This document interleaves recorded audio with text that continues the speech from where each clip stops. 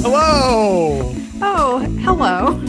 It's Marooned on Mars with Matt and Hillary, and I'm making jokes. It's hilarious. I'm Matt, I'm Hillary. and this is a special edition of Escape from Mars, or Marooned on Escaping the Marooning of Mars. And we have and we're going to be talking about the two Escape From movies by John Carpenter.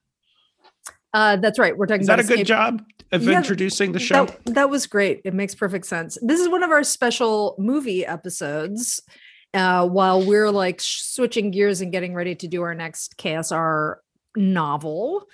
And so we're talking about, we had such a good time talking about They Live with our friend, Bill Hutchison. We decided to talk about two more John Carpenter movies. The most movies that I associate, particularly Escape from New York, deeply with Madhowski. So we decided to talk about Escape from New York and Escape from LA. And Bill is here with us again. Hi, Bill. It is very nice to be back. It's very nice to talk to the two of you as always. And I'm glad this conversation is being recorded for posterity and future generations. We're glad to. Welcome, Bill. I'm going to future generations will play this on their red dotted remote CD disc. Podcast code 667. I can't wait. The mini disc is really good. I think it's going to be the future, It was the future for just such a brief, I mean, not even that mini disc, but it was like, what were they? There were all those like little devices back then that were going to be the future. And then just MP3 just leapfrogged over all of them. Yeah. Yeah. It's funny that it didn't occur to people more quickly that the future was going to be something that was going to be like harder to see and much more difficult to make copies of. Right. Yeah. And harder to break too. Like it's like, you have to hack into the cloud. There's no hackers in this movie, right? Except for that one guy. Yeah, no, there's no hackers. There are satellites though in Escape from LA. Yeah, what are we going to talk about? We don't have an agenda. These are two movies. Okay, Escape from New York, 1981. Escape from LA, 1995 or 96. 96, I think. And they're both basically the same movie, like beat for beat. And they even like LA will like reference New York in very like inside ways and sort of like breaking the fourth wall kind of ways in a certain way. And I think that's kind of interesting about them. But like, I always associate, I don't know why you associate these two movies with me, especially. Maybe we can get into that. Yeah, come on. Escape from New York is the emblematic Houski movie. Oh, right. I forgot. Everybody who knows you knows this, and a large portion of people who don't know you know this. I forgot that I went as Snake Plissken for Halloween one time. I forgot. I'm sorry. So yeah, that makes a lot of sense. Complete with eye patch. Of course. Of course. But I think of like these two movies, especially Escape from New York, but like I think of them in context of like the Hollywood of the 1980s and like the various science fiction dystopias that were happening there and sort of different ways to think about, the nightmare of the future during the Reagan era, which was like, so there's like the John Carpenter version that's like Escape from New York, and then and They Live, and Escape from LA is a kind of a different thing, which I think is kind of interesting. But then there's like Verhoeven with like RoboCop, and later Starship Troopers, which is 90s, and then James Cameron. Those are like, for me, like the three. I don't know if I'm missing any. Those are like the three sort of big sort of Hollywood dystopian violent genres or like visions of the future that I kind of think about when I think about the 80s. Yeah. And I think something I was thinking about Escape from New York is something interesting about John Carpenter is of those guys, those big directors, just if you compare Escape from New York to Terminator in terms of the way that it looks and feels and like what it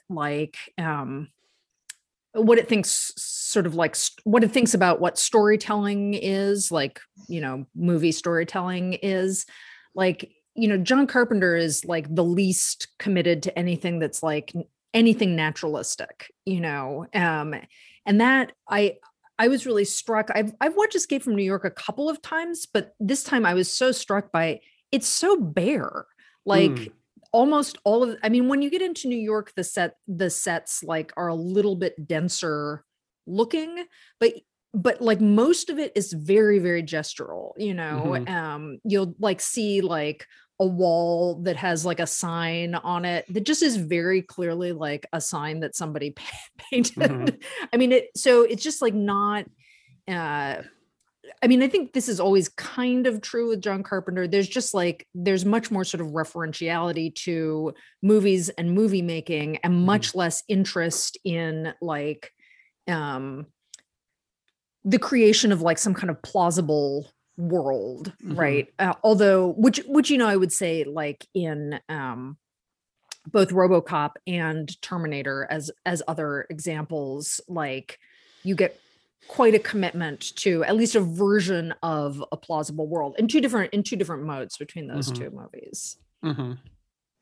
I was thinking, I've been watching a lot of the same era De Palma lately because I haven't seen, it's not a filmmaker that I had seen a lot of. And it's been amazing watching Carpenter and De Palma together because a lot of what you're describing, it feels like it's referencing like so much of what you see especially in Escape from New York, but more on purpose in Escape from LA. It's as though like the movie's falling apart right on the edges of the frame. Like you can, if the camera pans a couple more inches, you're going to see like a set Carpenter or something.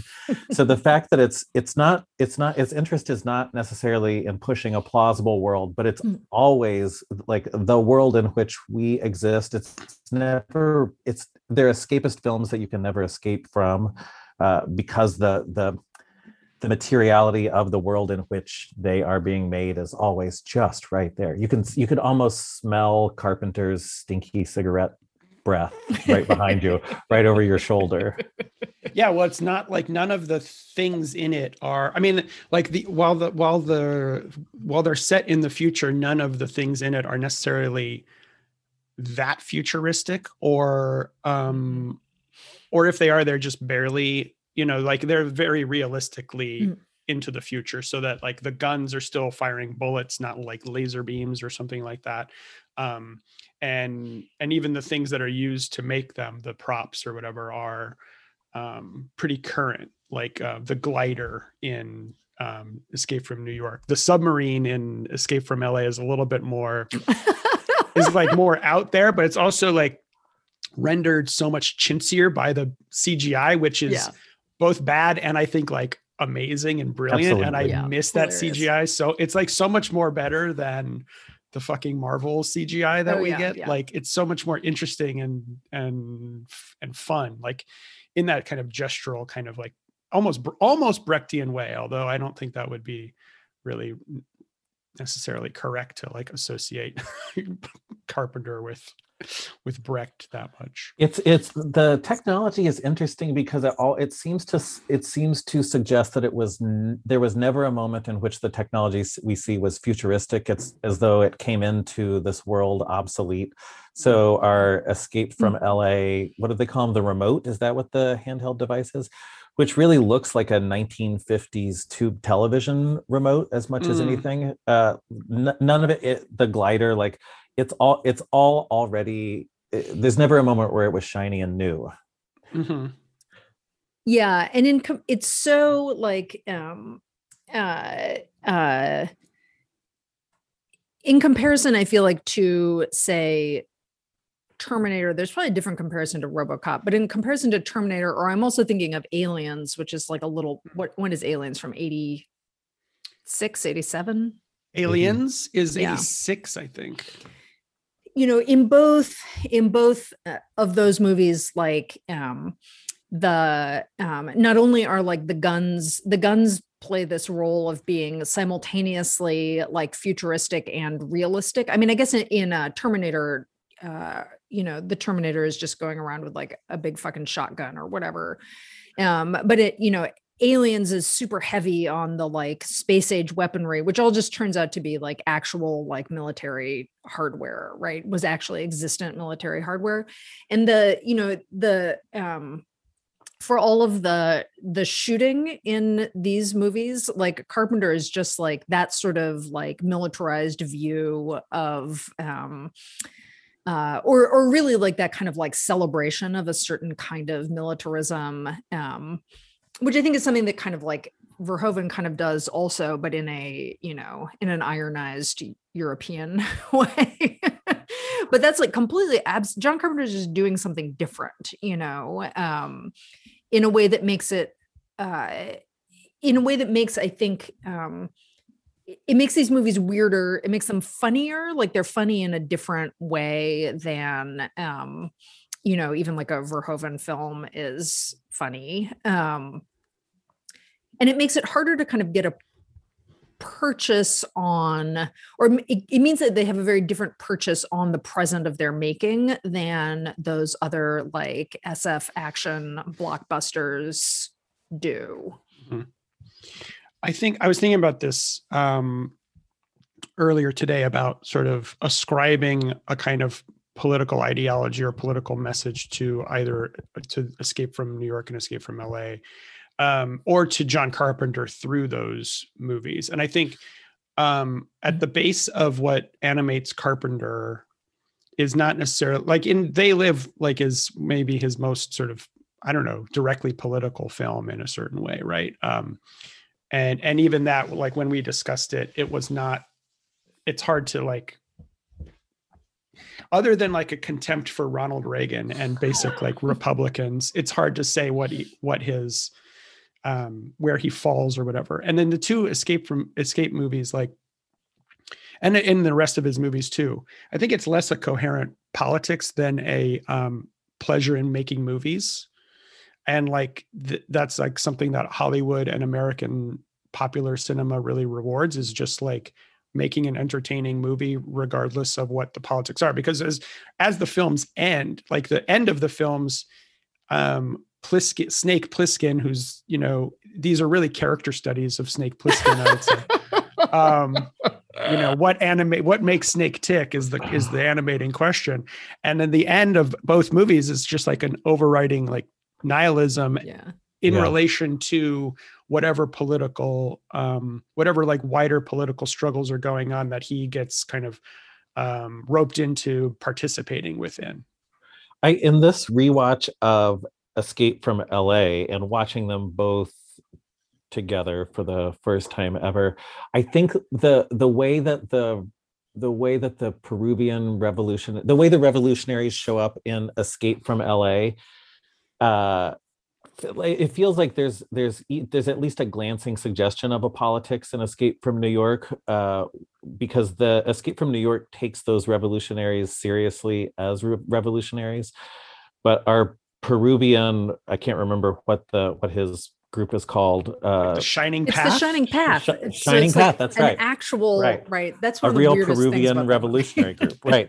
But yes, right. So that's even weirder. Like we get a real revolutionary group that is more cartoonish. That it's underscored how little interest there is, not just in a politics, but of anything that has like a possibility of institutionalization or systematizing anything, which seems like very John Carpenter guy making his movies outside of a functional Hollywood system, but also just like if there is a politics, it is that sort of nihilistic, anarchic politics of a joy and sort of like fuck you style apathy.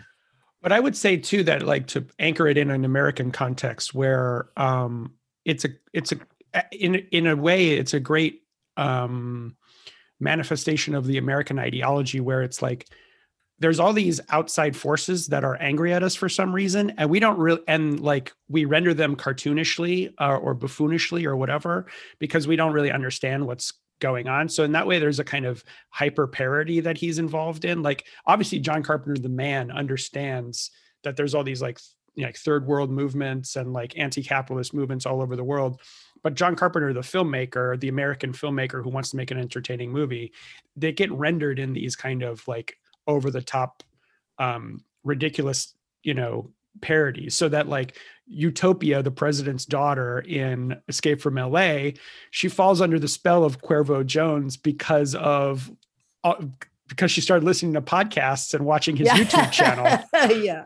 Right. Which is like showing that in 1996 is like amazing, because it's like the internet is barely even a thing back then. But that like it somehow like renders it in a distinctly American way, where it's like Americans are just idiots about these kinds of things. They don't actually understand. And so there are these like assembled forces just outside off the coast of America. It plays into like the American paranoia right, that Honduras is going to invade us for somehow. While at the same time acknowledging that like actually there are sort of real forces out there that, but that in a distinctly American way, we just like refuse to understand them or acknowledge them like with any level of seriousness.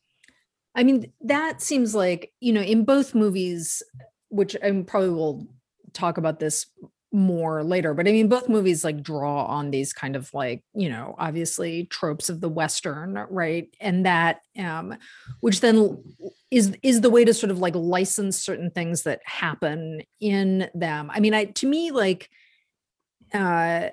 Escape from LA is, I think, sort of like politically weirder to me because, I mean, one, I think by the end, like, that the end is him like lighting up a Lucky Strike. I mean, which is like American Spirit. An American Spirit. Sorry. Which is both like, a joke and also like is also just this kind of like fundamental, like it sums up the kind of libertarianism of the kind of like individualist libertarianism, which I guess is always libertarianism, of the movie. And that has a lot to do with the way in which it like, makes the American political system is represented by these kind of like military fascists. Michelle Forbes, always love to see Michelle Forbes. And Stacy Keach also. Just Stacy Keach. And then, like essentially a religious fascist, a Christian fascist president, who is Cliff Robertson, right? Yes. Mm-hmm. Yeah. But, so we get this kind of like weird, I think that this is kind of like typical of a lot of like sort of 90s dystopias that decide that like, oh, the dystopian thing is going to be, rather than like facing like the actual, any of the actual sort of like dystopian potentials of like 90s politics, the decimation of the welfare state, blah, blah, blah. Like instead they decide that like religious fundamentalism, remains like as in the 80s, like remains the kind of like, this is the ultimate threat. Right. And the real reason it's a threat is because like it's puritanical, like you can't have meat and it impinges or women and right. So it's this kind of like libertarian, their like, Snake becomes like the libertarian hero who doesn't give a fuck if the electricity's out. He's going to smoke his cigarettes and presumably like go like kill some kind of deer or something like that. Yeah. But Escape from New York, I mean, Escape from New York is like, so it's still in that mode of that kind of like, 70s mode of like thinking about like the garbage strike in New York, right? This is the American city disaster. Whereas the urban world, I think this has a lot to do with what you were saying about like the kind of like the way in which Escape from LA pretends to revolve around the idea of this basically like pan-Latino revolution, kind of just like an incoherent and amazing idea, right? which is clearly a very 90s like urban thing, right? Because it's all about gangs, and since it's LA, it's like Latino gangs or whatever. But Escape from New York is much more that like, oh, the city has gone to shit, right? Urban dispossession, bankruptcy, and what that makes happen is just like punks and subcultures everywhere, and like those people are kind of dangerous because they're like crazy and out of their minds. But also there's a sense of like, so it's like, I mean, and I suppose like the Isaac Hayes as the Duke gives us like the sort of racial component. I mean, both movies like have a like at best complicated relationship to race. I would well, that's say. again why I kind of like want to rescue Carpenter from it, because it's so much a Hollywood, like almost over the top vision of the parodic American, a parodic version of the American paranoia around race and ethnicity and stuff like it. Yeah. I mean, certainly problematic relationship to race, but also one that is in context of everything else, like sort of, ridiculous, kind of hilarious. Like the way that Isaac Hayes just moves and like is treated in the film, like that fact that he's a Duke. So you have this like, this like remnant of like feudal aristocratic top down sort of gangsterism, compared to the president, versus the Che Guevara type figure that Cuervo Jones is, which again is like an insane pastiche of this paranoid figure in the American like psyche. And the ultimate corruption that I think he's suggesting that's inherent in any sort of like revolutionary enterprise, when we've got chandeliers on the Cadillacs, and it's interesting to see. It feels as though Carpenter sees no. It's hard for me to make that distinction that I think you're talking about, Matt, where part of what he's using is a pre-existing vocabulary of tropes and ideas, because they're mobilized. This is not a thought, maybe this is more of a question. They're mobilized, but they're also like, he finds no purchase. Part of what he's saying is, I find no purchase in this. There's no Donald Pleasance. We've got a British American president, and we've got a hopeless revolution that is never going to pass until some like strange heist of this disc, this meticulous plan can actually be put into place. I don't quite. Go ahead. No, I don't quite know where the question is there, but I feel like in watching both of these, I think some of Snake's resignation feels like it's just coming off of Carpenter himself. Yeah, well, I mean, I think that, as far as you were saying, sort of like he finds no purchase in either of in any of these kinds of ideologies, which is like he reverts to this individualistic libertarianism or whatever,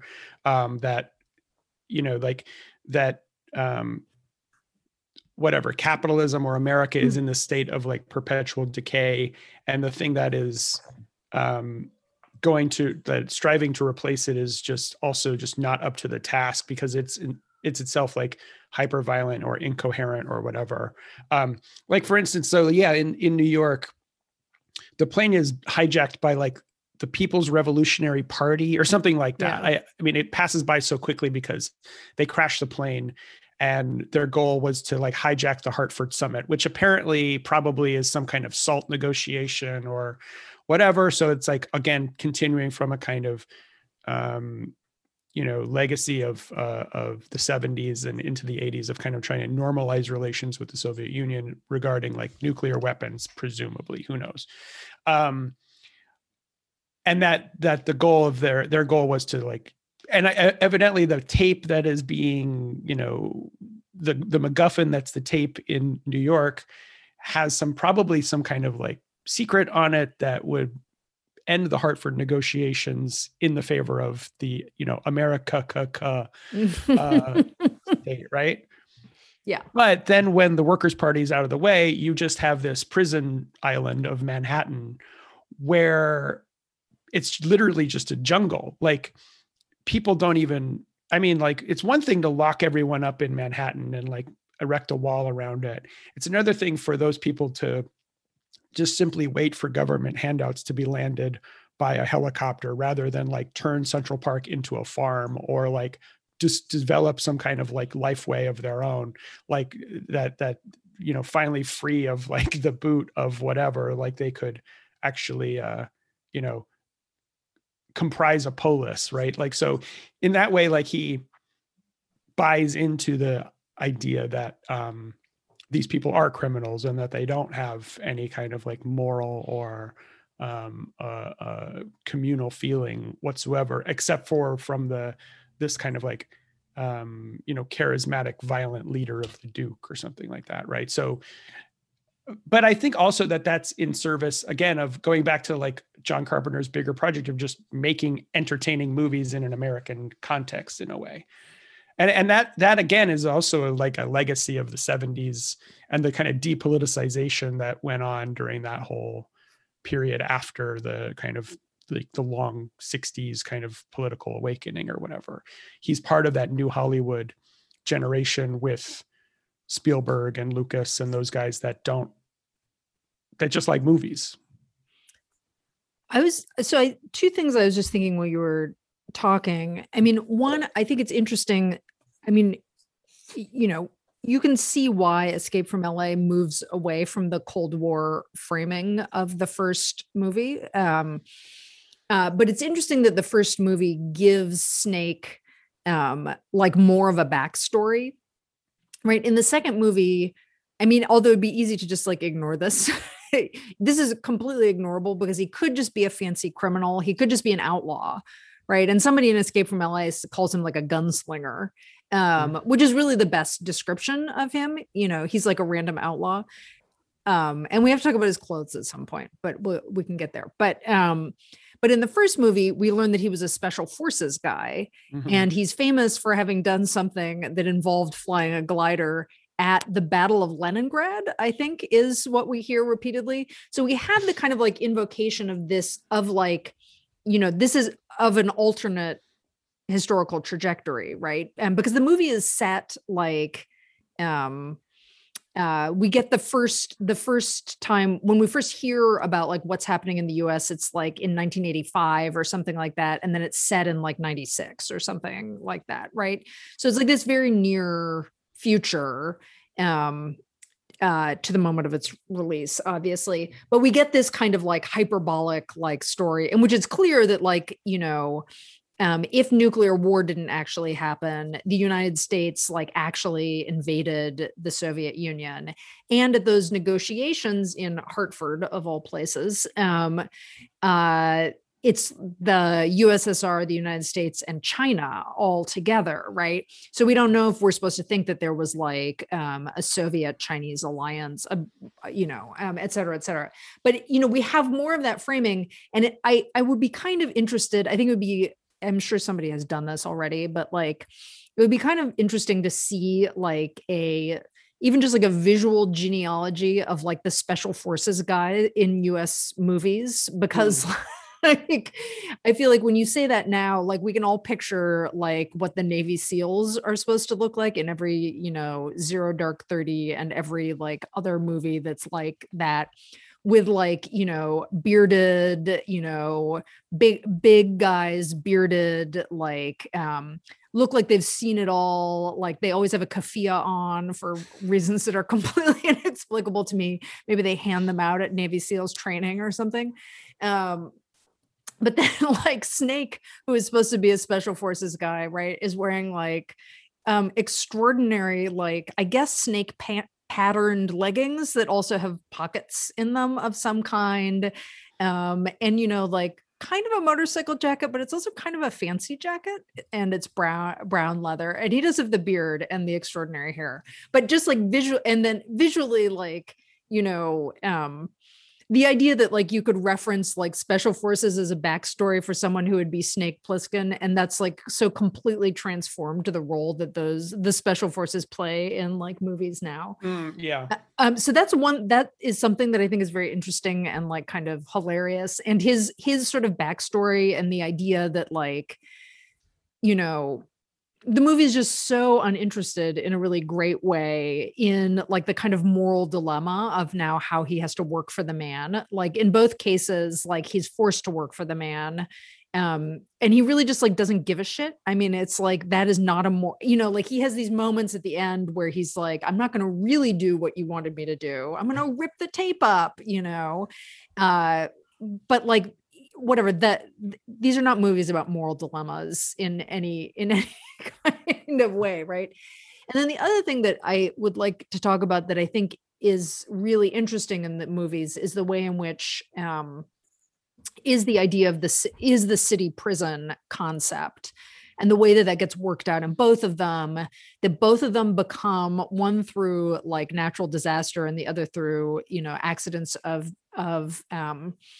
geography. Both of them are island city prisons.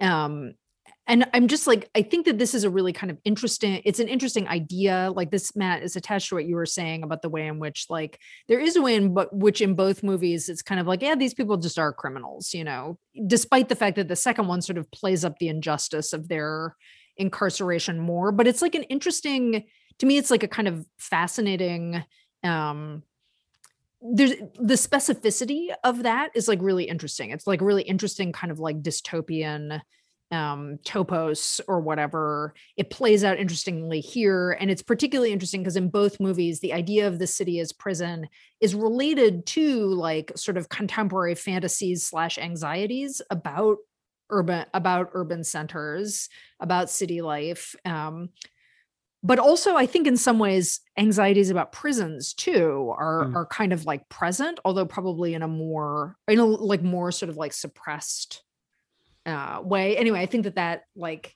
it's just like such a like wild, and in both movies we get a lot of like visual specification of this is how the island is cut off from everything else.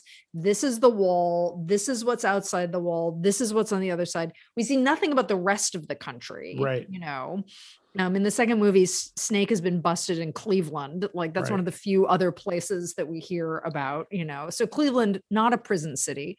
But anyway, like I'm really interested in that kind of like that idea in both of these movies. I think is kind of fascinating. Mm-hmm. It's a small addition, but I was thinking about the sort of like you can be executed before you go to the island joke that comes before both of them. Yeah. But I think like the inversion of the interminable prison sentence, which has at the end of it a possible execution in contemporary American prison systems, that inversion is it does its work of suggesting that this prison is going to be more terrifying, but it also is like this weird, ambiguous. It's unclear to me if the idea here is like, why not just save the trouble and make it save the trouble for the institution and go ahead and execute criminals on the front end, or is this something about like relief from the possibility of interminable and unfair prison sentences that are you just counting down the days until you either die or are killed? Yeah, I mean, they're definitely like the part of that I don't know if it's uniquely American or if it's just modern or capitalist. The idea of like, well, let's just give them an island and then they can go do all the drugs they want to do, and they can have sex with whoever they want, and they, you know, put all the sinners and all the gay people and all the heroin addicts on an island and just get them away from all the good people or whatever. That kind of fantasy. That's I didn't think of them. I mean, it's funny because despite the fact that they're called Escape From, I didn't think of them as like prison escape films, but they really are. But it is, you know, they're prisons without even the pretense of rehabilitation or normal life. It's like, which is, you know, a kind of a good insight into the like America's you know, post whatever 60s, post 70s relationship to prisons, where it's just throw them up and lock away the key, the 3 strikes rule, all of that kind of ideology. And it's interesting to see it. Like, I think that there's something I don't have like a take on this, but I think it's interesting to see like the sort of intersection between, you know, the idea of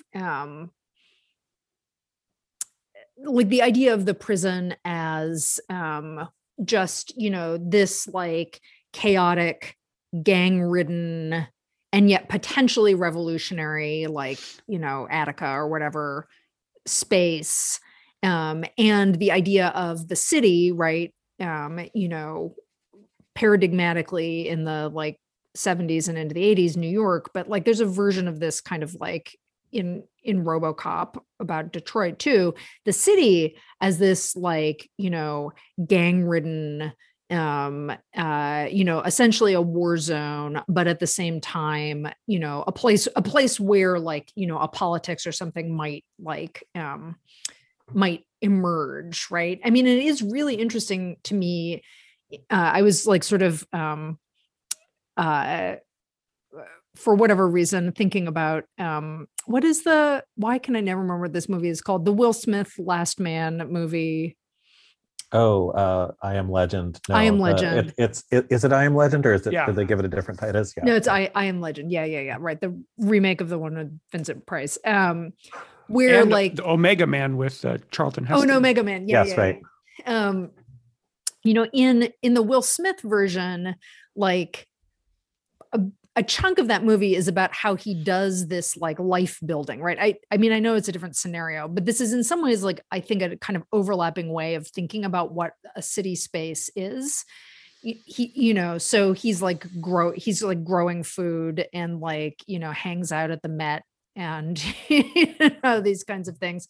And obviously there's no space for that in Escape from New York, but there is but we do have like the one kind of like life building piece in Escape from New York that we see is Ernest Borgnine and the musical theater, where because there are no women in this world, and this is a big difference between the two movies, right? They're like a couple of women who in Escape from New York, but it's not just that there aren't women playing major roles. It's like it does seem to be a world that is almost entirely men. Mm-hmm. And so like the musical theater is this kind of like vaudeville like drag show that Ernest Borgnine also like heavily camping it up.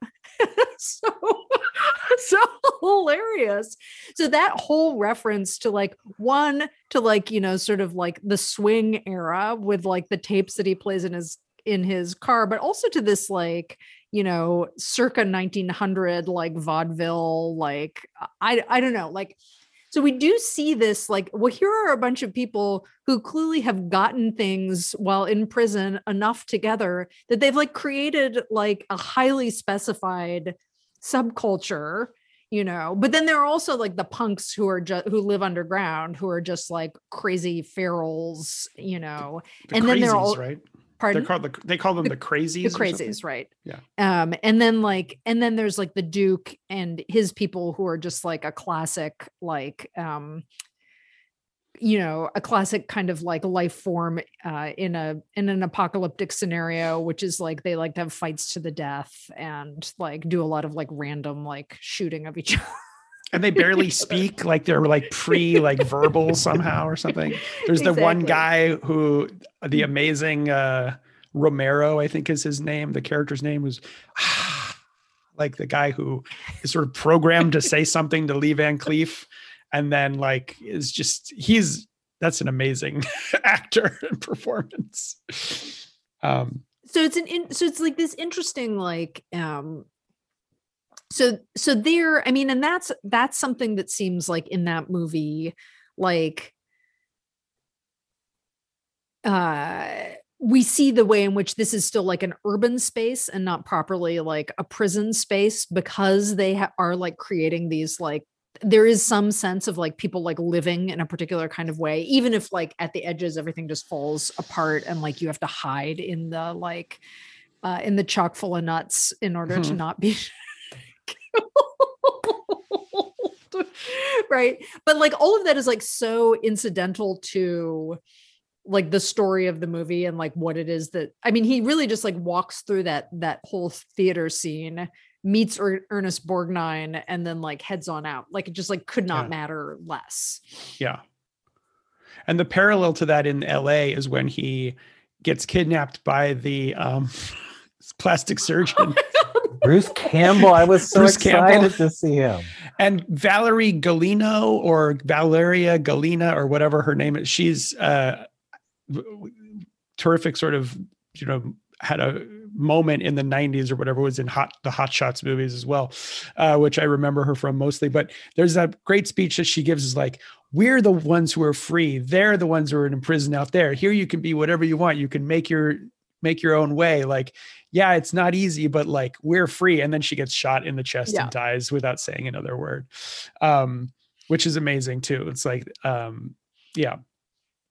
Yeah. And I guess the other sort of like the other culture we see in Escape from LA are the surfers, right? Peter Fonda.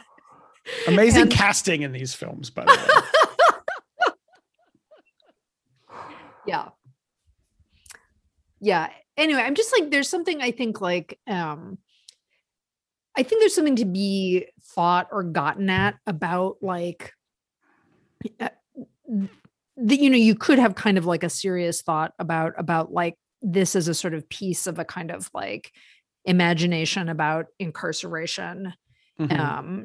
You know, I mean, and even maybe like the growth of like, you know, the sort of like prison industrial complex, like the idea that it would just like, it would become worth it to just like, you know, give over an entire city to a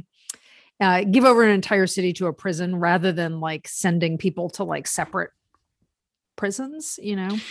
I was thinking about that, especially with that scene. I don't know how I never had really quite got the fact that Brain's function is to run the oil well, provide like a large part of his job is to run the oil well in New York and provide petroleum in the New York refinery. Public Library. That's right.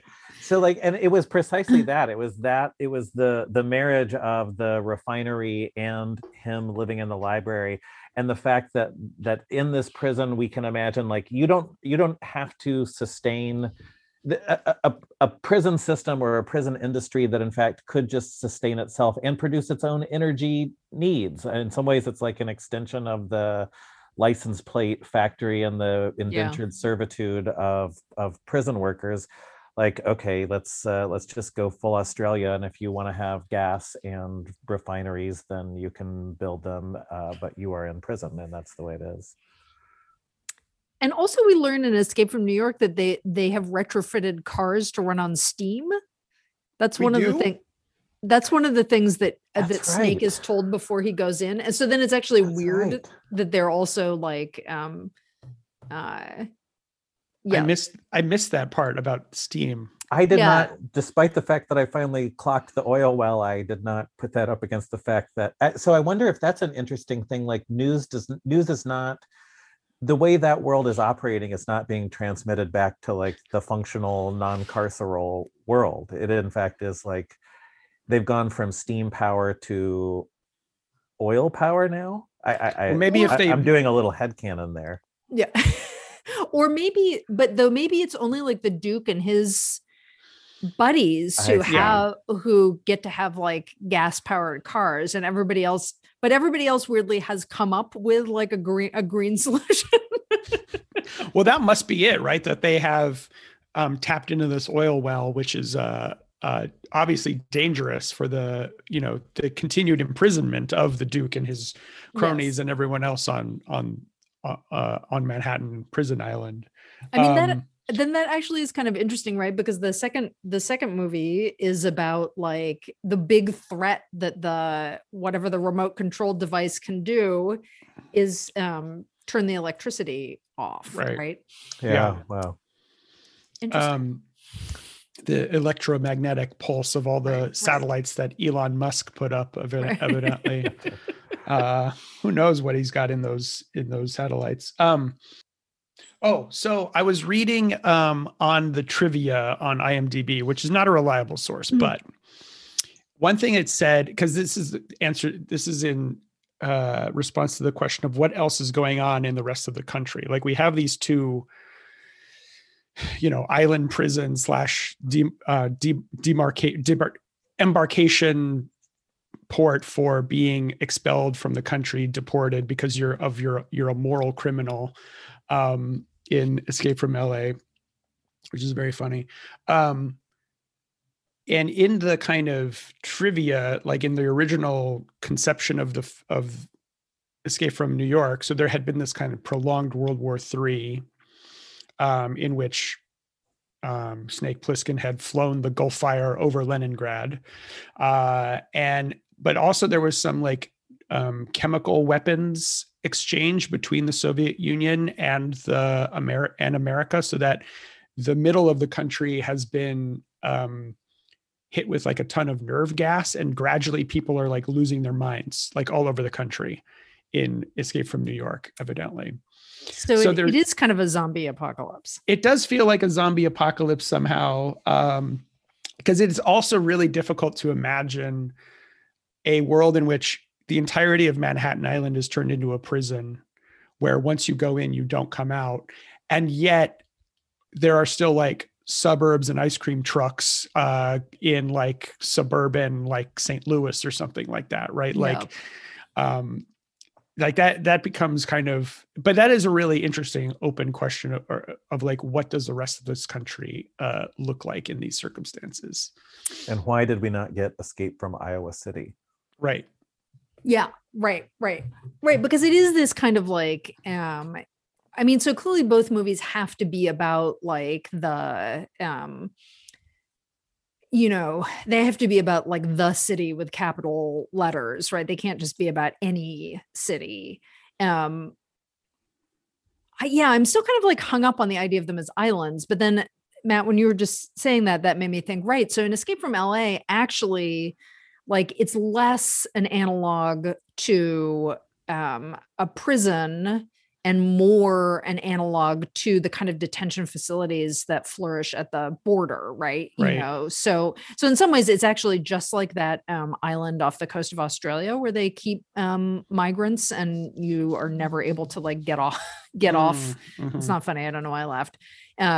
People are just like stuck there in this like continual limbo, because in Escape from LA, like in theory, people could be leaving the country. Cause like he asks her, like, why don't you just go? And that's when she says, because you can be freer here than anywhere else. Right. Which has something to do with her telling the story of having been like a Muslim in South Dakota or something like that. Right. Yeah. This like inexplicable, like just dropping this in. Well, that's a moral crime in this world. Right. Being a Muslim probably anywhere, but especially in North or South Dakota, wherever she said she was from.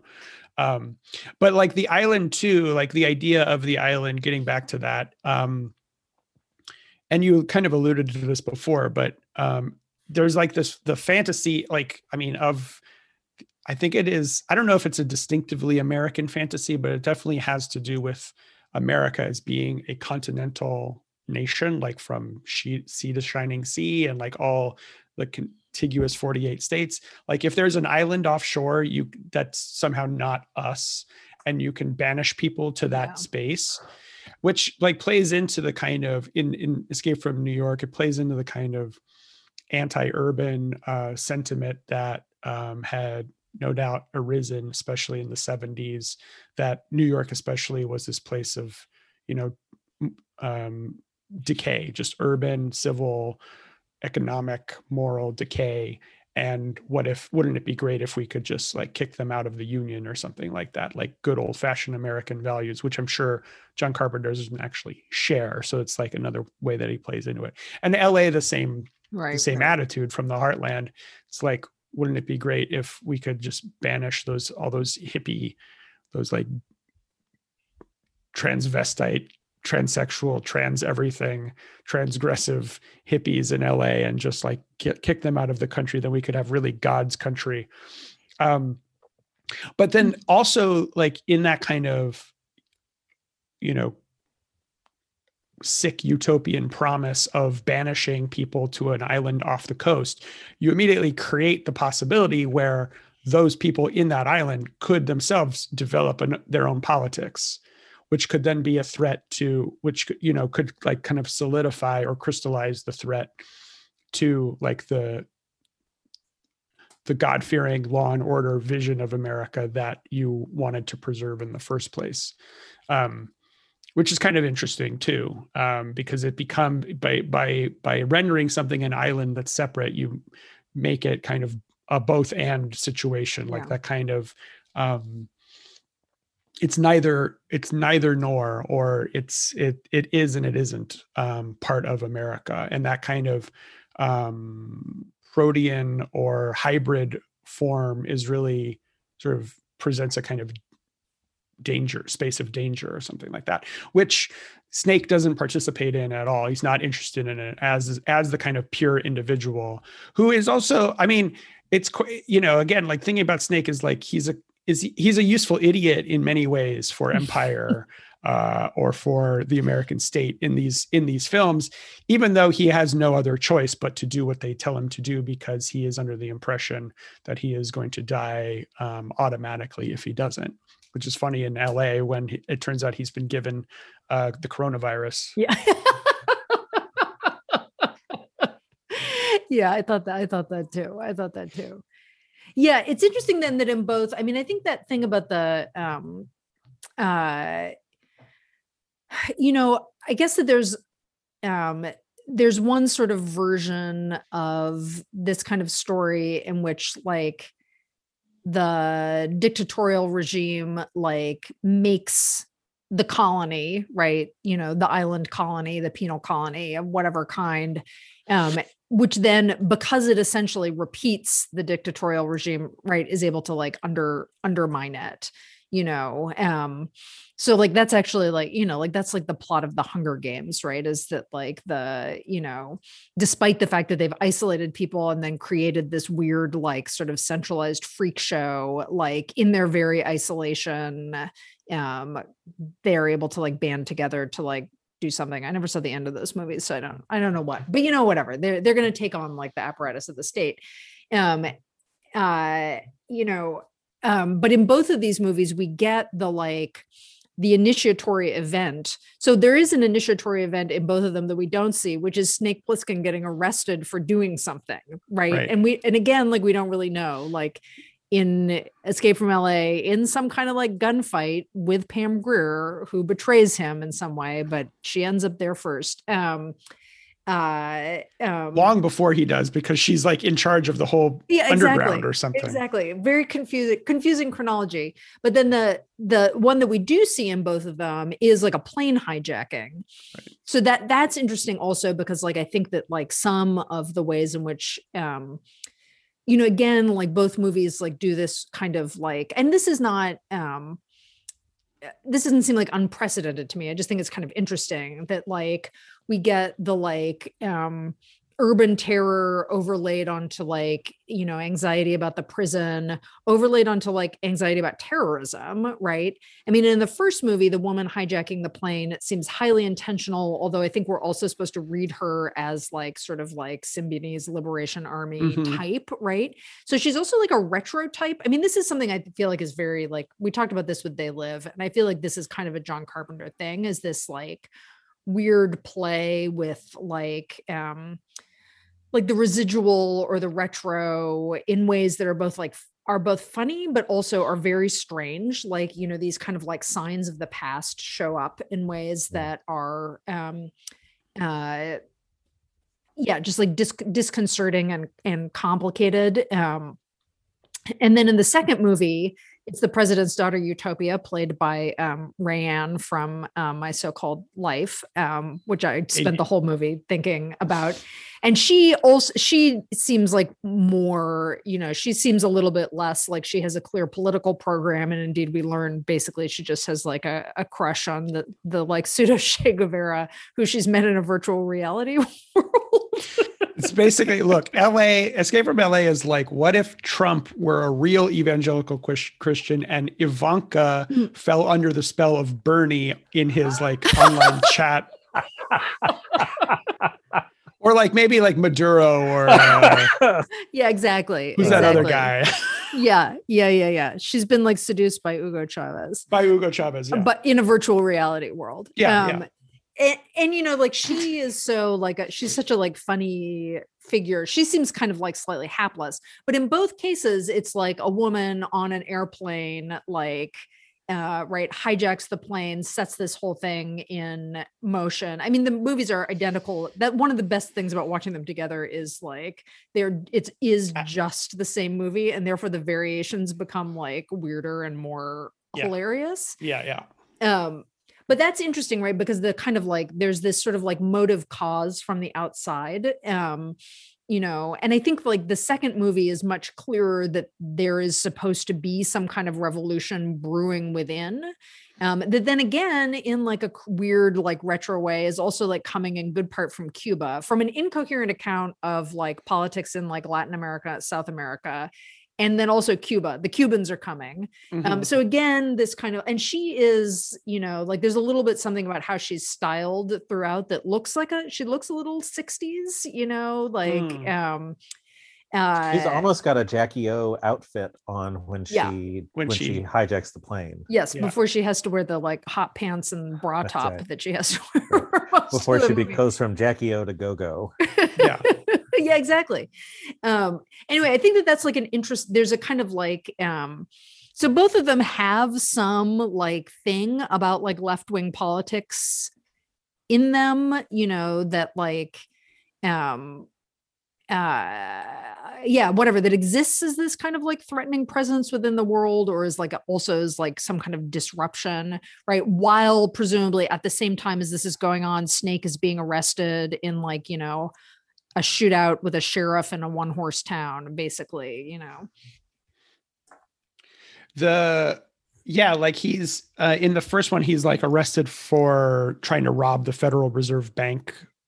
And the second one, we don't really know what he was doing in Cleveland to get him arrested. But there's, in addition to the inciting incident, it's a coincidence of inciting incidents, so that he's arrested at the same time there's this hostage situation, which is like a perfect Hollywood thing. Like there's no pretense made to like explain how these two things could possibly have happened at the same time, 16 years apart. And everybody knows the story of what happened in 1997 in 2012 of the respective films, right? Everybody knows the story. Everybody knows who Snake Plissken is. He's already like a world famous gunslinger in both films. They all thought he was dead in New York. They all some people thought he was going to be taller in Los Angeles, right? And I think that and that's like that's just kind of that's a Hollywood, those are Hollywood tropes. That's like, that's movie making from Carpenter's perspective. That's like when he says all my movies are Westerns. It's like, that's just a thing that everybody knows who John Wayne is already before he even arrives on the scene. Right. Just one other thing, I don't know if it's necessarily connected, but the special forces aspect of him, like, so he's this nihilist, right? He's this like guy who doesn't believe in any of these things anymore. But at some point he maybe believed enough to at least join the army, or that was his only option or something like that. Right. But now he doesn't anymore. And 81 is when Escape from New York comes out. And so it's very much a kind of a post-Vietnam Green Beret type burnout thing, but it precedes Rambo. Actually, it precedes First Blood, and it precedes obviously like Lethal Weapon with Mel Gibson as the Vietnam burnout, who then reproduces whatever as an LAPD cop, right? So that's a kind of an interesting thing too, where it's Snake Plissken in that kind of legacy of like ex special forces who is still sort of wrestling with that legacy, which is also a kind of a Western trope as well, like veteran of the Civil War, Right. war hero in whatever capacity has to kind of like can't release himself from the legacy of the violence that he's so good at doing, right? It seems like Snake Plissken doesn't have that problematic a relationship with enacting violence, just enacting violence for an external authority. Like he has no problem robbing a bank or being in a shootout or whatever. But when someone is ordering him to do it, that's when he has a kind of, he doesn't enjoy it that much, but he still just does it grudgingly, I guess. That's interesting. I was the fact that the Western, in a Western, when there's no utopic vision, there's no better world in a Western. Like in a sort of like good versus evil Western plot, it seems like most of the time what is hoped for is a return to the status quo, to the balance before, say, the Black Bart rode into town or something like that. And it's interesting to think about that with Snake as this disillusioned character, but not only how the whole world works in LA or New York, where despite the fact that we've got this, dystopic / post-apocalyptic kind of world, there is no hope for a better world. The best thing you can hope for is to just like go back to where we go back across the bridge to Manhattan, to the rest of the world from whence we came, or to get everybody out of LA and back into the world. There's no better world to be had. There's just the best you can hope for is the way it was before. Which is this, I don't know, it just seems it strikes me more as very tragic. The better world, there is a better world in the Western, at least the Western of the immediate post-war period, like the 40s through the 50s and into the 60s.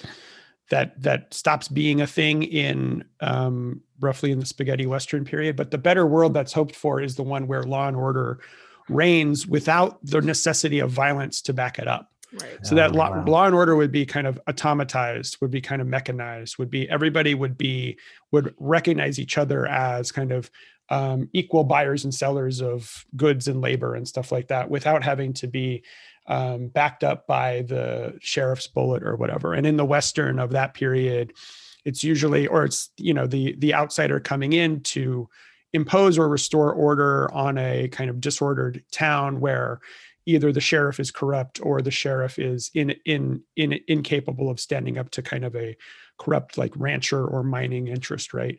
The outsider comes in, he's excellent at violence, he conducts his violence, he kills the bad guys, and then in kind of creating the order that law and order will reign in, he as a killer of men has to expel himself from the good society, right? So that's why Ethan Edwards at the end of The Searchers, he has to leave. His racism and his violence are anathema to this world. Incompatible and anathema with the world that he is like guaranteed through his violent action. So there's like a paradoxical kind of action that expels the kind of actant from the final solution, so to speak.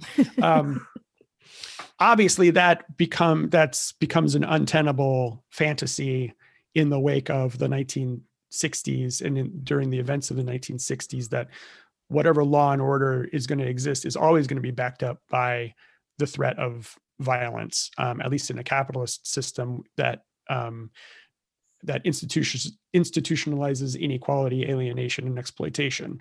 So based on that, how do you make a Western that has a happy ending? I mean, you can't. And so that kind of pushes the vision of Carpenter, but also like Leone and Peckinpah into the future, into a future that is just inevitably going to be a dystopia if it's going to continue to reproduce the kind of social and political structures that make the strongest claim to being good and right and true. Wow, that's so good. And it just makes so much more exciting Lee Van Cleef as the like Yeah. ultimate federal police commissioner. Yeah, Lee Van Cleef, and then and Kurt Russell, who sort of in part modeled his performance on Clint Eastwood from the Dollars trilogy Wow. films. Perfect. Right. Yeah, great. God, Yeah, how I mean, great is Carpenter, man? Wow. He's awesome. Just so great. Well, those 80s up until Escape from LA probably are as, I mean, Escape from LA I would defend as actually a fun, good movie. But it's I don't know. hilarious. I've already opened up my calendar for the recording we do for In the Mouth of Madness and Prince of Darkness. I just bought In the Mouth of Madness on DVD, but I've never seen it, and I've never seen Prince of Darkness. So I'm looking forward to those. Yeah. But I did watch Big Trouble in Little China a couple of weeks ago, that is hilarious. That is a ridiculous movie. Yeah, we should obviously do that since we're thinking about Now we're a Carpenter podcast. thinking about John Carpenter. I mean, Marooned on Ghosts of Mars. That's right. I mean, the Escape from LA thing that is like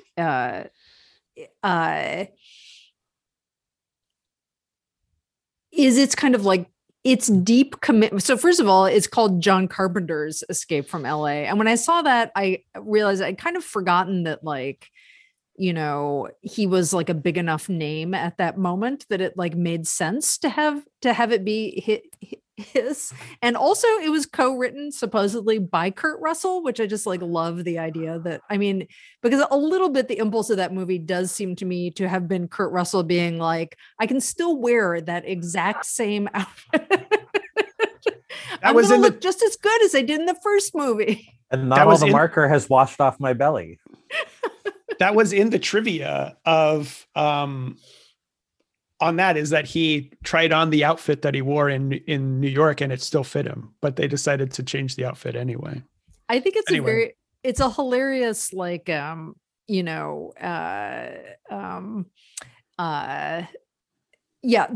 way in which these movies like are about his body it's just like very, very funny to me. And I think that like the technology of being able to make your body look like that has changed a lot by the mid 90s, so it is actually at that point like possible to be he was like in his mid 40s, right? It's possible to like be that age and like be sculpted in that particular kind of way, in a way that like 20 years before, I think it was harder to like maintain that, right? I find that like a very, very funny part of the movie, but then like the movie like then has to also draw attention to that, right? Michelle Forbes is like, he looks very, I didn't picture him looking so, she says like retro. He has a real 20th century vibe. Yeah, exactly. Which is also amazing. And then I feel like we can't not talk about how instead of the like battle to the death in the ring, it's just him like playing a high stakes game of horse. Yeah. In the Coliseum. And I mean, the whole thing is very like, I feel like the movie's sensibility is like,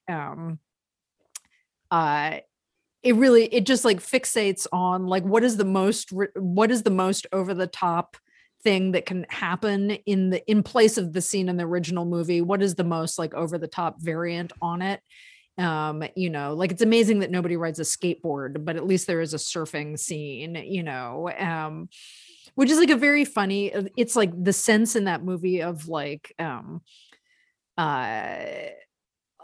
like it's almost claustrophobic, the sort of like the like parodic repetitions, which I think is actually what, I mean, Bill, at the beginning you were saying something about Brian De Palma, and like that the only aspect of the movie that seems really like a Brian De Palma movie is that sense of like being freaked out by like a sort of repetition that's like in a kind of like heightened key, and you think like this should be funny, but also I feel like I've seen this somewhere before, like, and in De Palma it would be like, this is something about like, whatever, the psyche, and here it's like, it's just about like the world has become like we're very close to just like delirious representation world in that second movie.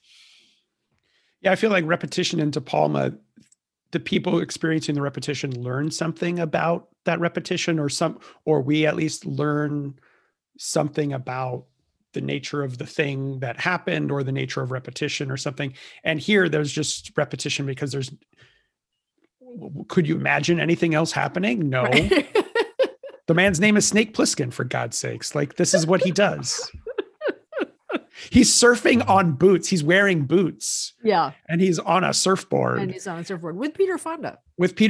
And Peter Fonda's Jeep with an extra surfboard is parked behind them where the tidal wave comes right through. Yeah. And they don't get hit by the Jeep somehow. I mean, and then it's a beautiful scene. It's just a beautiful scene where the wave is going as fast as Steve Buscemi's car. And he is able to jump onto the back of Steve Buscemi's car from the surfboard after high-fiving Peter Fonda. I mean, that's cinema. That's the movies. It's amazing. It's There's no skateboarding because there's so much surfing and hang gliding. You can't fit it in. I know, hang gliding. Well, and also, okay, the weirdest part of that movie is like what it is that we are supposed to make of the Pam Grier character. Right. But I would say that like it walks does it walk a line? It probably just is kind of a transphobic sequence. But then also because it's Pam Grier and she's just like, whatever, charismatic and convincing, there is a little way, but like why it would be that the like next to last action scene is set up by him encountering the old buddy who betrayed him, who is now a woman who has been there again, this whole temporal problem. She's been there for a very long time, right? Somehow. In this like, decadent sort of by the pool setting. Indoor pool, wherever it was. Yeah. I mean, and also she's black too, right? I don't know how proximate the incidents happening in Cleveland were to him being arrested though. Like I don't know if that was what made him get arrested. I can't remember. I mean, they may mention it or something, but it felt like to me that the incidents of Cleveland happened beforehand. It must have been mysterious episodes in Snake's past. Exactly. Yeah. Well, I like that too, where they just reference these things that happened in his past. And like, I do kind of like those bits, especially because they're the only moments where you can imagine. There's only moments where Snake has an explicit community. The fact that he's been involved in these, with Brain, he's mad at Brain because Brain left the shootout or whatever it was, and the same issue. There's just these there's a lot of attachment. He's genuinely hurt that Brain left. He's genuinely hurt that Pam Grier left. So I like the fact that at least at some point in his life he had these like little communities and he was not always this isolate. Well, where there's there's honor among thieves or whatever, like you skipped out on us, big Mike O'Shea or whatever he called him, like Mike O'Shea had a nickname too, like Mike O'Shea bit the farm or something like that. And Hershey, by the way, is Pam Grier's character name, spelled Hershe. Yeah. Yes, that was the first time I clocked that with my closed captioning this time. She uses her pronouns. Her name is Hershey. Really just like very, very, very weird. I mean, yeah, but that's also interesting though, because like that idea that I had forgotten that also that's his relationship to Brain. Whose real name is Leonard or I can't even remember. Something like that. He calls him by his name. Something nerdy that he's like, yeah. my name's Brain. Harold right. Hillman. Not a cool name like Brain. But then it's interesting if you think that like, so his like these scenarios of betrayal, right, indicate that like honor among thieves and that he was part of like a crew of some kind, which does then suggest Snake having undergone some kind of like transformation, right? That's a little bit of a different story than, so then like, he was the special forces guy. He's like, shell-shocked, traumatized, or just like disillusioned. He turns to crime, but then he's like running with a group of people. He has like his heist crew, but he gets betrayed, right? He learned to trust again after being betrayed by his government, and then it turns out that even the outlaws couldn't live up to his standard of loyalty. Exactly. And then his eye fell out somewhere along the way. Right. Leningrad. Leningrad. It could have been Leningrad. Who knows?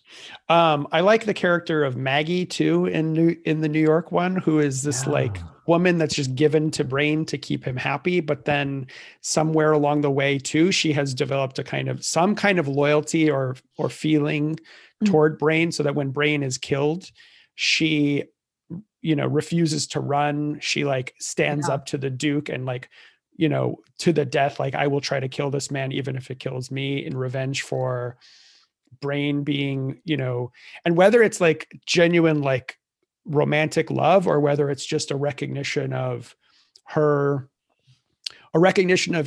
and her like mutual status in relation to the Duke as expendable, like non-human, non-equals, that sort of doesn't necessarily matter. She's weeping, she's crying when she like is shooting at the Duke. So clearly there's like some deep like feeling that she has that is sparked by Brain's death. But that's like a really cool moment. That's like a really cool kind of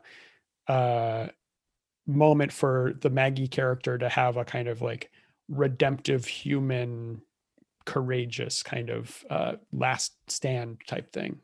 And she also has that great moment, like a bunch of scenes earlier than that, when she takes the gun and just like shoots down. It's the first time we see her shooting, and she shoots down like 10 people without blinking. It's this just like great action heroine moment, and that's it. But that just made me think that like, both. It's not only that he had like some kind of crew that he's betrayed by, but in both movies you see the classic like gathering together of the little group of outcasts, right? Steve Buscemi. It's a Howard Hawks type thing. Yeah, exactly. And like, and they're all in the car together, or the helicopter or whatever it was. And in both cases, on the other side, he only comes out with Snake and the representative, and either the president or the president's daughter, right? Mm-hmm. Like, who, he clearly has more sympathy for, poor sad Utopia than he does for the president, wisely. But like in both cases, like he just actually, there's a period, the moment of escape, it's like he's gonna escape with the misfits. The misfits are gonna get out, right? Mm-hmm. And instead, it turns out at the end, he has done his job. Mm-hmm. And like, even though he destroys the tape in the first one, and even though he turns the lights off in the second one, which does look a little bit more like a line of flight for him, like he's going to get out, right? But in both cases, he actually does like what it was that he was forced to do, He comes through, right? And so he does like reassert some kind of order of the state at the end, even if he makes a defiant final gesture. And maybe that's purifying fire that sweeps through that helicopter so unceremoniously, and we don't even grieve them. But he's given the jacket to protect him, right? And somehow Utopia just survived. Well, he kicks Utopia out. But maybe that's what makes him so grumpy, is that despite his best intentions, no matter what he does, he still reinforces the state. Like he's still... Wow, he's cursed to have his sort of like expertise in violence not result in a new utopia or a new commune, because everybody's forced to die around him. He's like cursed to live and survive and to reinforce the activities of the state. Yeah. Which is so like sad. The end of Escape from New York, where we're down to Donald Pleasance and the Duke just shooting machine guns at each other with Kurt Russell suspended between them. In between. Perfect moment. Yeah. with the clock ticking as the Whoever- things are about to explode. Whoever wins here, like he's still done the work that he was sent to do. I mean, it's And- like, oh, I was just going to say the sad part of his story is that you think he's a bad boy, but he's actually a good boy. Yeah. And good boys never get the girl. They always die in front, like No. bad boys, girls love the bad boy. I was going to say that like the end of New York is when Hawk is saying to Snake, Captain Hawk, like whatever, Lee Van Cleef, we can do some great things together. I've got plans for you or whatever. And he just sort of walks away like, I'm tired, or whatever his last name is, or whatever his last sort of line is. He doesn't want to be a part of it. Right. Even though you could imagine like a whole, A-Team style hour-long television show, syndicated series of like Hawk and Snake. Yeah. Oh my God. Great 80s, 90s TV logo. Oh, yeah. Wow. Oh, yeah. Locked in eternal combat with each other. The snake bites the hawk that's clutched in its claws. I mean, like the flag of Mexico, right? Isn't that what it is? Is The it? hawk, Yeah, it's an eagle and a snake. I think. eagle, and Yeah. a snake. Right. I was going to say too, like one thing that I like about Snake Plissken again as a character is that, you call him Plissken and he says, my name is Snake, and you call him Snake and he says, call me Plissken. So he's just a perfect contrarian. Like no matter what, he has an answer for, pass me the salt, fuck you. Or like, here's the pepper, like, no. There's a pepper in your eye. Yeah.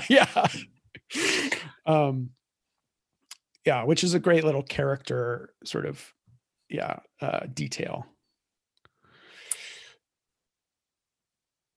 Well, we didn't talk about Steve Buscemi, Maps to the Stars Eddie, Steve who Buscemi. is kind of like the cabbie character. Yeah. Without utility. That's kind of what I loved about Steve Buscemi in this one. Cabby like drives people around, whereas Maps to the Stars Eddie is selling you nostalgia for a thing that wasn't that when it was that.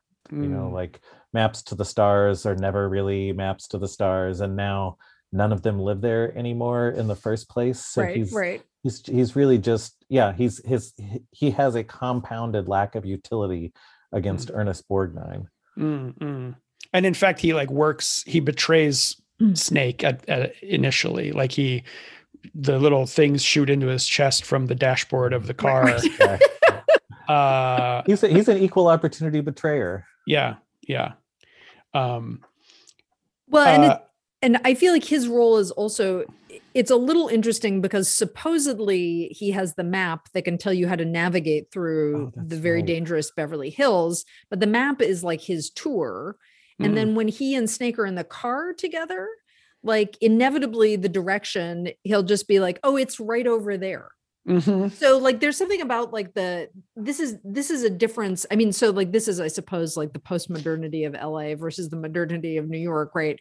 Like in New York, there's like above ground and below ground, and there might be like a secret, like, like vaudeville hall over to one side, but like navigating isn't that confusing. There might be like a, giant barrier of cars or something, but like basically like how to get around. But like LA has become, because of the earthquake, but also just obviously because it's LA, it's become completely unnavigable, right? Though there are the sewers that you can go through, like there's it just has become spatially completely bizarre, like, which I suppose is a little bit like it's post-modernity, and it's a little bit because like the car city has been turned into like a walking city, oddly enough, because it's like all kind of like collapsed together.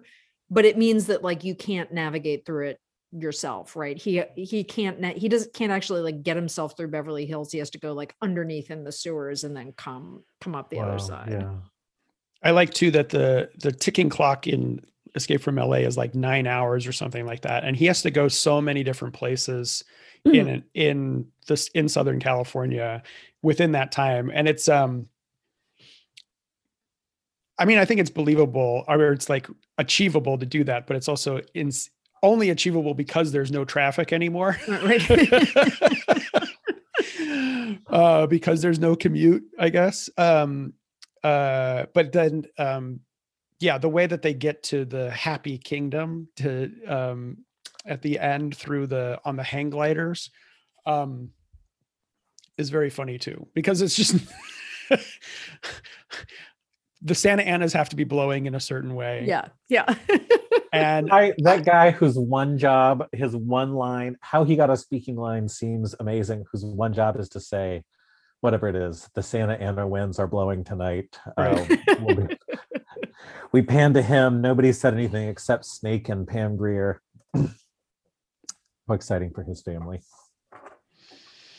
The Peter Fonda's character's name is Pipeline. Wow. That's all. His outfit is also hilarious. I guess it's supposed to be kind of like a wetsuit, but it's like everybody in Escape from LA is wearing like tight leather pants. And at a certain point, he's like, it starts to rain. He's like, acid rain. And he puts over his thing, and he's got like eczema, or maybe it's acid rain scars on his forehead or something like that. Like, yeah, the world is just not a good place. And yeah, I mean, I think one of the reasons we were thinking about watching these movies is in relation to like the Kim Stanley Robinson novels, which are the main impetus of the podcast.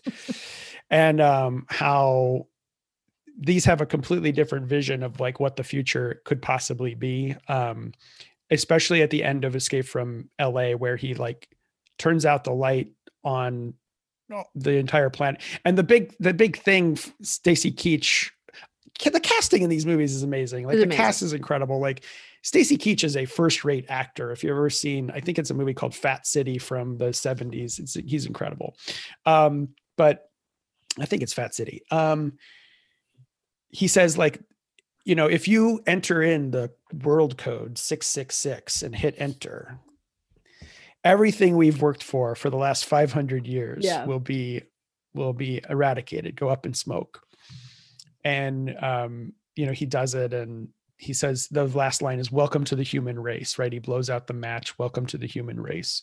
And it's this thing of like, yeah, maybe based on what I'm seeing right now in terms of LA being an island to deport all the moral criminals of the United States, maybe like the last 500 years hasn't been such a great thing. And we should start from scratch is like his attitude there.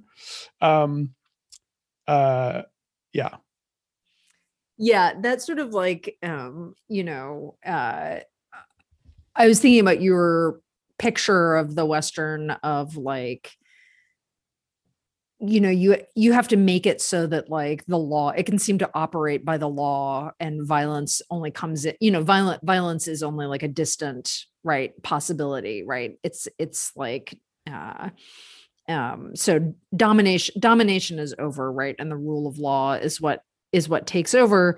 And then that means that the person who has come in to do the violent imposition of the rule of law themselves has to be expelled. And I was thinking like, that's also really interesting, because that's like the way, you know, that's part of the sort of like myth of settler colonialism that is like it is like a kind of ongoing part of the settler state, right? Which is the idea that, right, its founding is somehow a founding of law, right?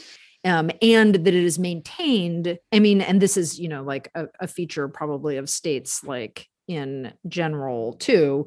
It's maintained by law and not, in fact, by violence or coercion or domination, right? And so you have to have like, you know, there both has to be the idea in the settler state of it like reaching back into some like past moment in time, right? That it has its own history, which is like that 500 years, right? You know, that it has a history that is not simply a history of like people arriving in a place and taking it over through violent means, and then continuing to maintain their domination over that place through the ongoingness of those violent means, right? Instead, it has to have a past that's something different, right? It has to exist like through an ongoing kind of law that is like, is a universal law, applies to everybody. And it feels like that kind of logic, like, like that also like haunts these movies too, like that is like,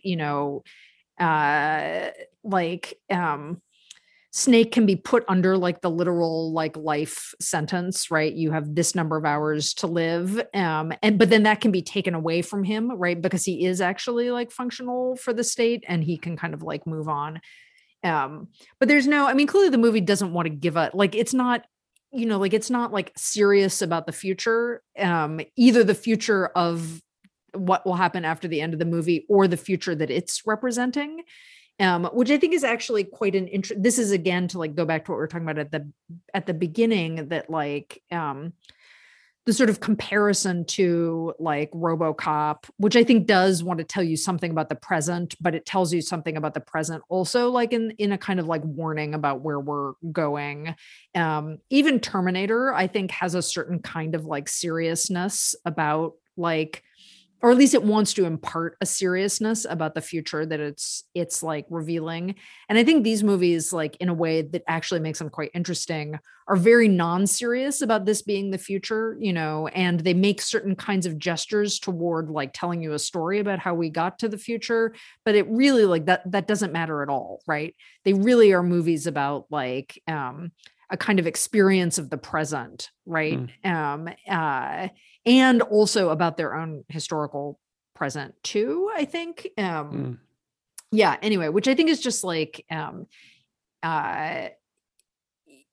it makes them like very like generically hard to place. Like, are they, they're kind of action movies, I guess, they're kind of prison movies.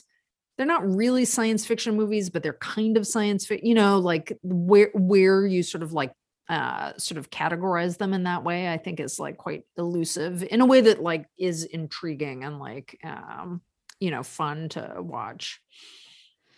I think it's easier to categorize Escape from New York because it's so much a kind of 70s movie moving into the 80s, or its politics or its kind of like vision of the world is so very much informed by the 70s and deindustrialization and the rising crime and all of that stuff. And so it's recognizable as an action movie, as a kind of science fiction movie, as a kind of prison escape movie. But then the Escape from LA is in part because of what that movie is, but also in part because of where Hollywood was at the time. It's definitely an action movie, but like the kind of recognizable kind of overdeterminations or the kind of like influences are a little bit harder to place in terms of its it's kind of its genre specificity or whatever. It's just a much weirder film. It's so weird. And that a lot of that has to do with, I don't know what it has to do with. A lot of it has to do with, I think, with like the rudimentary nature of the CGI, the kind of much more brightly lit quality of the film, the kind of artificiality of the film, because it is set in LA, in an LA that is always already postmodern and pastiche. Whereas Escape from New York although it's set in New York, it's shot in East St. Louis, in a place where it was literally like burned out from a massive fire like 4 years prior. So that it has a kind of more recognizable authenticity and a more recognizable kind of connection to reality than LA does, because LA's connection to reality is to a reality that's already super constructed and artificial. Right. You move from set piece to set piece in LA, like it's a crazy quilt of just little happenings that are knit together, almost sketch comedy style. Whereas LA is a very different thing. It's not set piece. There's not much in the way of set pieces, really. Right. In New York, yeah.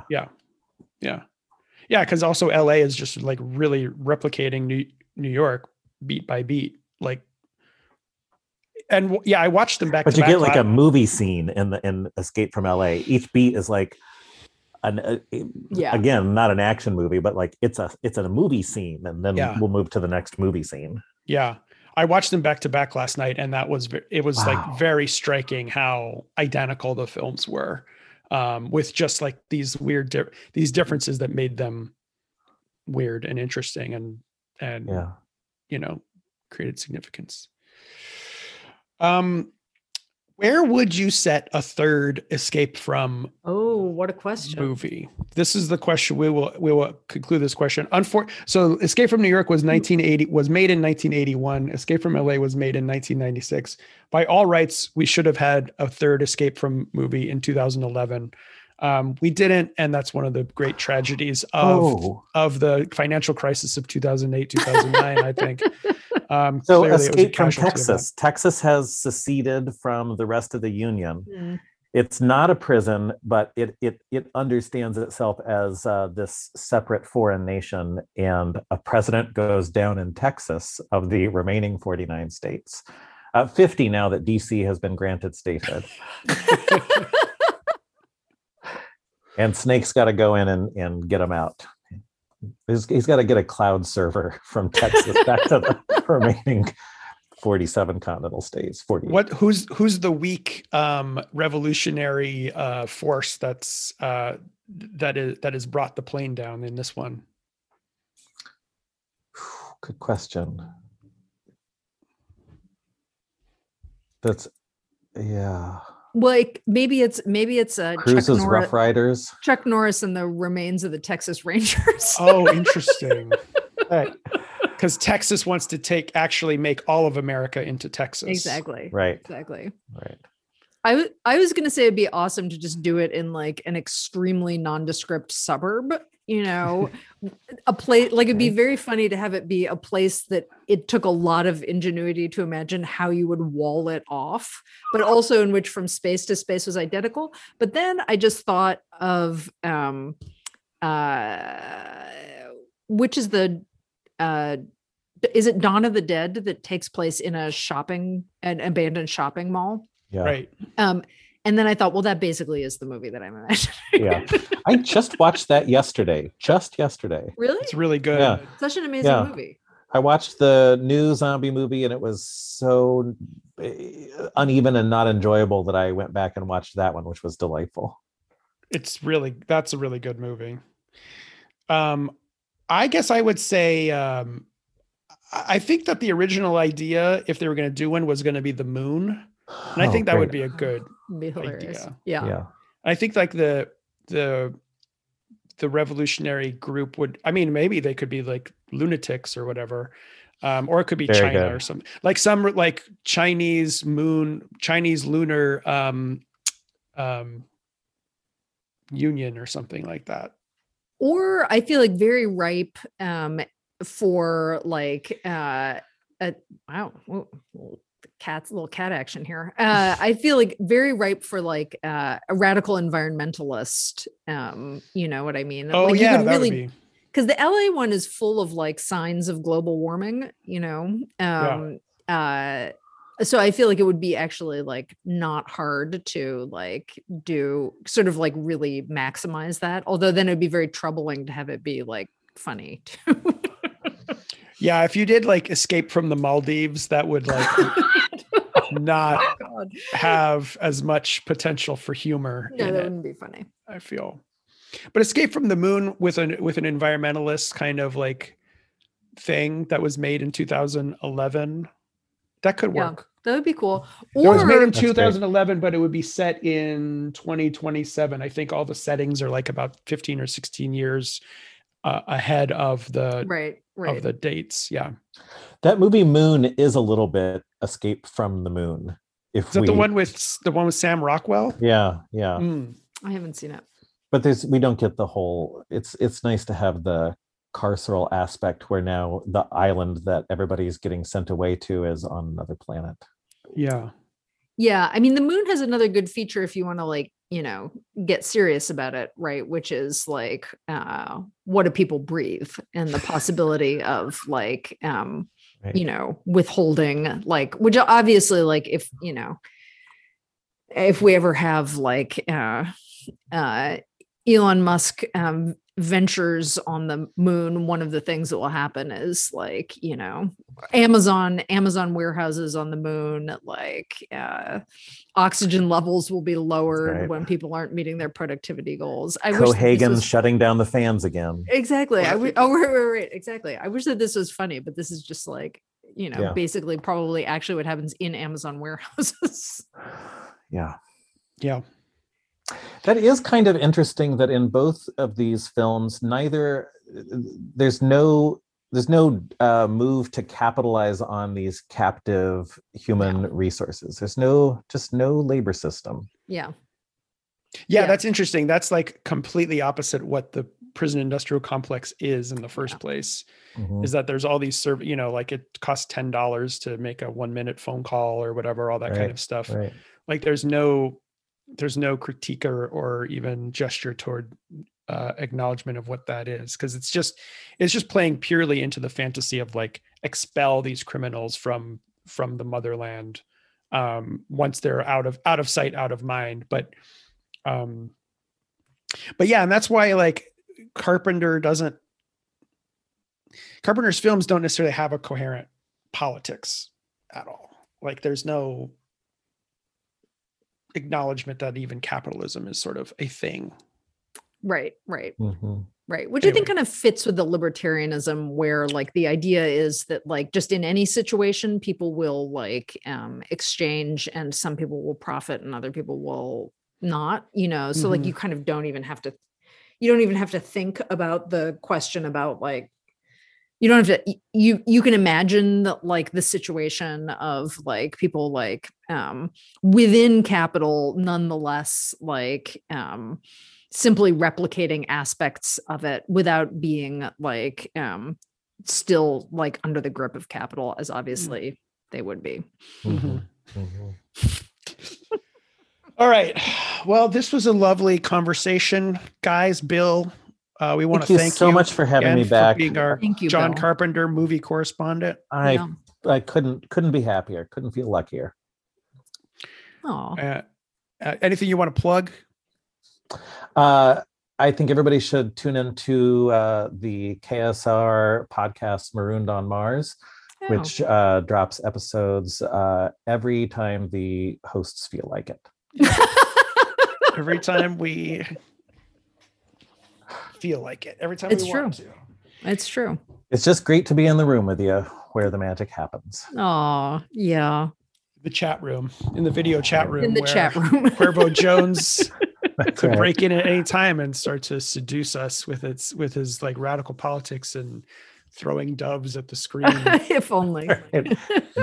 Next Marooned on Mars guest, Cuervo Jones. Well, we will be back in a few weeks with a new season of shows on 2312. 2312. That's very exciting. That's exciting. I'm very excited. I've been reading it. I'm reading it now and I'm loving it, and it's really cool. One of my all-time faves. We're going to have a lot to say about it. So we hope all of our listeners join us for that. Yes, please. Yeah, it's going to be awesome. Weeks. And in the meantime, you can email us at maroonedonmarspodcast@gmail.com, and you can tweet us at podcastonmars. And that's all you can do. Yeah, you can do those things. Oh, and I owe listener Max an email. It's on my mind. I just haven't done it yet. Hillary's in charge of the email correspondence. I'm gonna do it. I'm gonna do it. All right, Max, look in your inbox, and everybody else, we'll see you in a couple weeks. See you in a few weeks. Bye, Thanks for everybody. listening. Bye. Thanks, Bill. Bye.